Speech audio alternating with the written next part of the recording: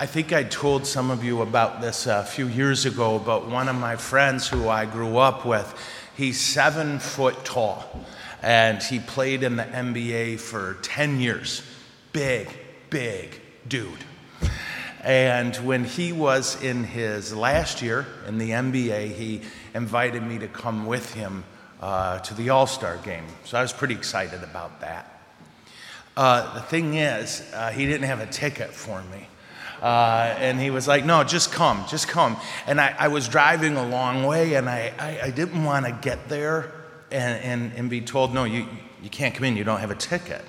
And he just kept saying, don't fret. So in the end, I got there. I drove 10 hours, and I don't even like basketball.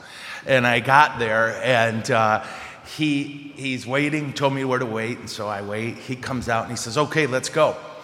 And I got behind him.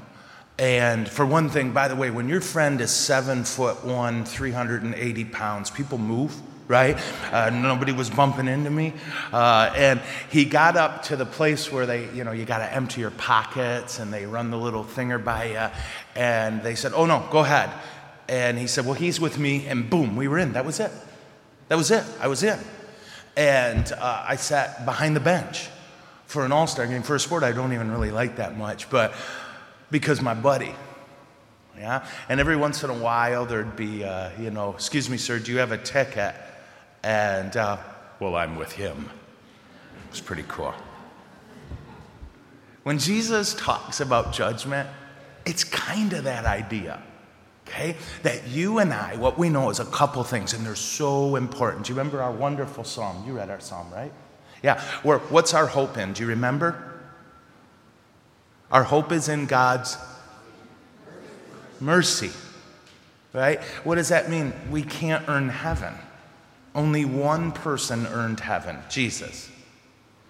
But Jesus is the guy who says, no, that one's with me.